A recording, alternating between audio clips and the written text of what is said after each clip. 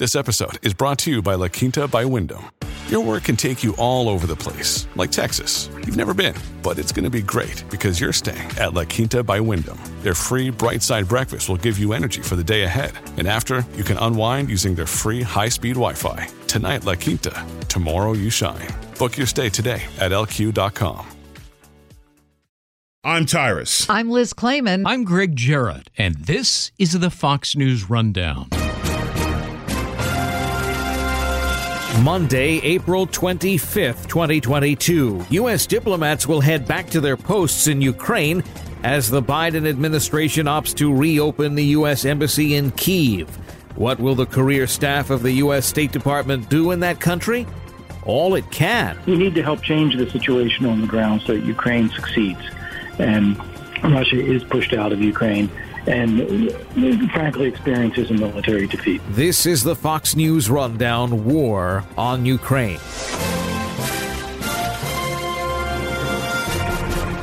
At Evernorth Health Services, we believe costs shouldn't get in the way of life-changing care, and we're doing everything in our power to make it possible. Behavioral health solutions that also keep your projections at their best? It's possible. Pharmacy benefits that benefit your bottom line? It's possible. Complex specialty care that cares about your ROI? It's possible. Because we're already doing it. All while saving businesses billions. That's Wonder made possible. Learn more at evernorth.com/wonder. U.S. Secretary of State Antony Blinken and Defense Secretary Lloyd Austin just became the most senior U.S. officials to visit Ukraine in the midst of it defending itself against Russian aggression. And with their visits and the posing for photos with Ukraine's President Volodymyr Zelensky comes the announcement the U.S. will reopen its embassy and its consular offices. Shortly after their visit, the Russians struck the very same rail lines on which the two American officials had been traveling. It should remind everyone that these diplomats will be putting their lives at risk. The drawback is obvious, which is that Ukraine is still being attacked by Russia. Russia is periodically sending bombs and missiles to different Ukrainian cities, including Kyiv. And so there's a risk to personnel. So you'd want to be very careful about what your movements, your facilities. You can't control 100% for everything. So you're accepting a certain level of risk because there's a war going on. Ambassador Kurt Volker is the former U.S. Special Representative to Ukraine. He's also a former U.S. Ambassador to NATO. But that being said, there are a whole lot of reasons why it is important to be there. Number one is that's where the government of Ukraine is. That's where they're operating from. That's where the people are that you would need to interact with. And you certainly get a much better understanding of the situation, both from the people and also from being there yourself, so that you can better understand and communicate back to the government in the United States what's going on and what's needed. It's also a big morale boost for the Ukrainians. They are living through this war, doing remarkable things to defend their country, to strengthen their country. And for foreign embassies to say, well, you're on your own, we're not here, that's really demoralizing for the Ukrainian people. And so getting back there is important. And I would note that the European Union has already moved its embassy back to Kyiv. The British are doing that. Several individual EU countries are doing that.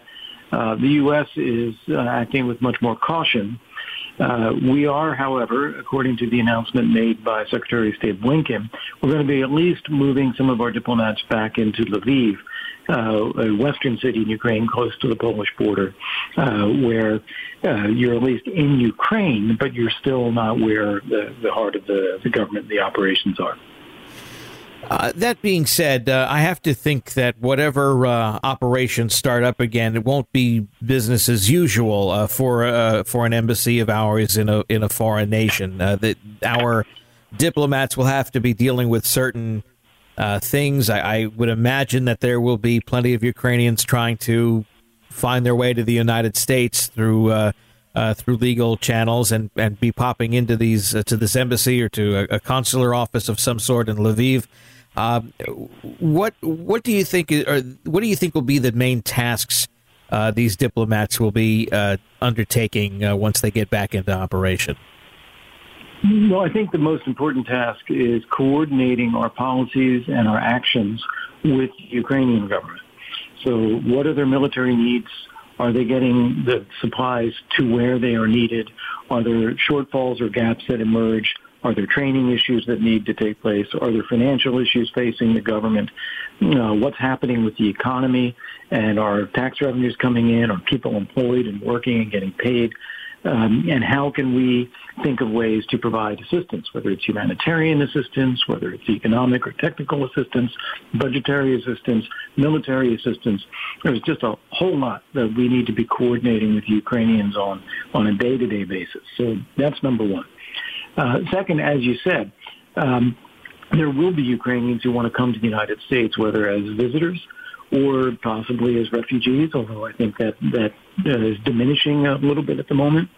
But we do need to be able to provide services there. We have urged a long time ago Americans to leave Kyiv and to leave Ukraine. I imagine some of them will start to be going back. And so there's also a need to be available to provide American citizen services. So there's a whole range of functions. As you say, it won't be exactly like an embassy in peacetime with the full staffing and the full complement of activities that an embassy does. But some of these basic essential tasks, I think, will be coming back as soon as we get our personnel back in country. You know, the United States obviously wants to see this resolved. So do the other NATO nations. They want this obviously to all end and to start rebuilding. There have been the obvious attempts at deterrence, things like sanctions, the arming of the Ukrainian military. What can a career diplomat or a force of career diplomats do to help further this goal? Not necessarily the Secretary of State or the Secretary of Defense, who are just visiting there. They're the highest ranking Americans to visit at this time, but our State Department is filled with people who have made a career trying to, kind of keep the peace around the world. So what can the career diplomatic corps do to help further that goal? A lot of people don't know what these very important and very proficient people do for a living and how they can be helpful. Yeah, this is kind of a special case where there is not going to be peace as long as Putin is in power. He launched this war unprovoked in order to try to exterminate Ukraine and Ukrainian people. Ukrainians have fought back and defended themselves honorably and pushed the Russian forces back to the eastern part of the country. Ukrainians are not going to be satisfied with Russia occupying parts of eastern Ukraine. They're going to want to continue to fight. And frankly, Putin, he's trying to regroup his forces right now, but he's planning to continue to attack. So we have to be working not so much for saying, let's have peace today, let's have a ceasefire today. We need to help change the situation on the ground so that Ukraine succeeds and Russia is pushed out of Ukraine and, frankly, experiences a military defeat. That is what the U.S. arms assistance to Ukraine now is meant to do. And as I noted earlier, it's just a lot of coordination between the U.S. and other allies and with Ukraine that needs to take place on an ongoing daily basis. The high-level visit that we just had with Secretaries Blinken and Austin is great.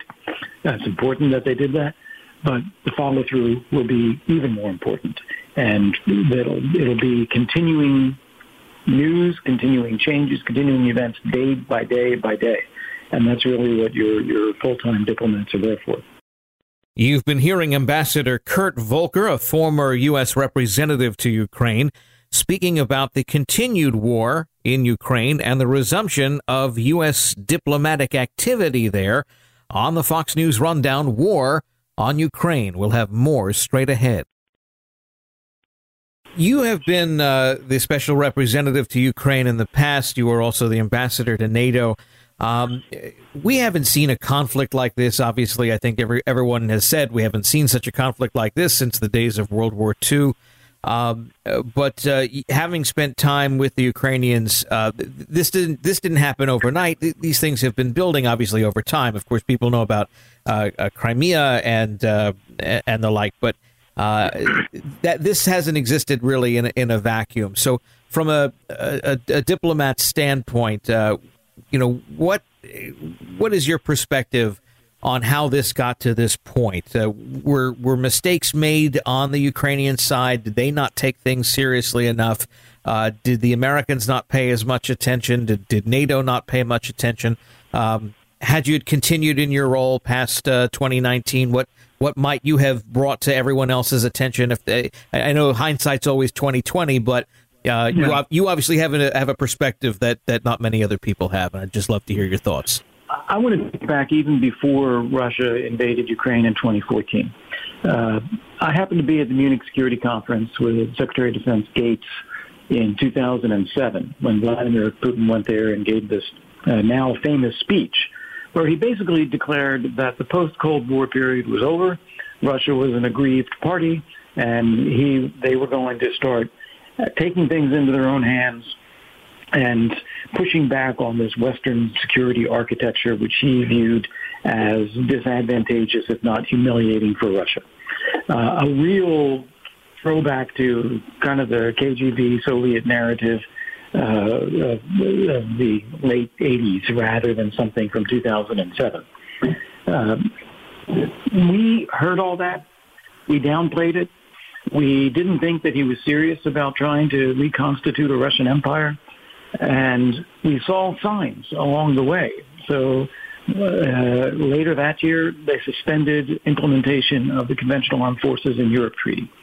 That was meant to reduce the numbers and concentrations of conventional forces in Europe by both Russia and Warsaw Pact countries at the time and the U.S. and NATO countries. And they just stopped implementing it. And we didn't declare them in violation. We didn't extract any sanctions or punishment on Russia for doing so. We just kind of hoped that they would come back into compliance.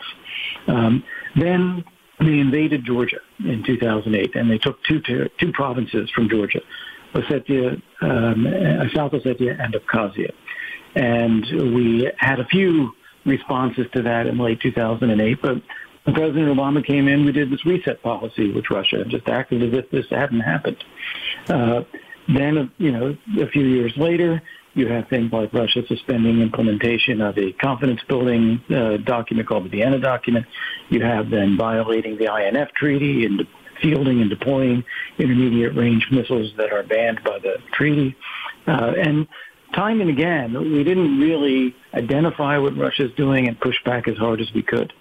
So then finally, when they block Ukraine from becoming an associated country with the European Union, they have a pro-Russian president at the time, and they instruct him to not sign the deal. People go out in the street and protest, and this leader, Yanukovych, authorizes security forces to kill 100 of their own citizens. This puts Ukraine into an outrage. The parliament votes him out of office. He flees the country. And then a couple of months after that, Russia starts this invasion, takes over Crimea. We didn't do enough at the time. We urged the Ukrainians not to fight back rather than helping them fight back or defend their territory. Russia moved swiftly to claim to annex Crimea as well. And within a few months, they do it again. They launch a war in eastern Ukraine. And again, we were slow to respond, half measures to respond. And even during this time, from 2014 until he left office, President Obama kept in place a ban on lethal defensive arms going to Ukraine. And it was only during the Trump administration, when I was working on this, that we were able to push through lifting this arms ban on Ukraine so they could get the first Javelin missiles so that they could stop Russian armor if it were to invade further into Ukraine. I think that was a good step. We took other good steps as well, such as pushing back on Russian intelligence operations in the United States, closing the consulate in San Francisco, increasing sanctions on Russia, declaring a permanent non-recognition policy for their seizure of Crimea, all of those things. However, we could have and should have done even more to help build up Ukraine militarily so that it would be more obvious to Russia that they could not successfully invade and take over Ukraine. I think it was this miscalculation in February where Putin thought his military is better than it is. He thought the Ukrainians were a lot weaker than they are, and he thought the West had no resolve. especially after the withdrawal from Afghanistan, the way it played out.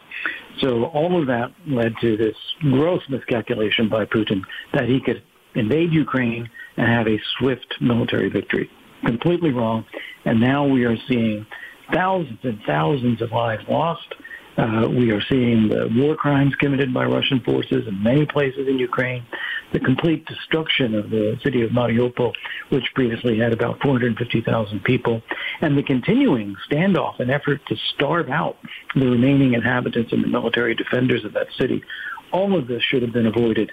And perhaps we could have avoided it if we had done more to help Ukraine build its military capabilities better and faster back when we had the chance. Ambassador Kurt Volker, thank you so much for sharing your perspective here on the Fox News Rundown, War on Ukraine. Thank you so much. You've been listening to the Fox News Rundown. Stay up to date by subscribing to this podcast at foxnewspodcasts.com. And for up-to-the-minute news, go to foxnews.com.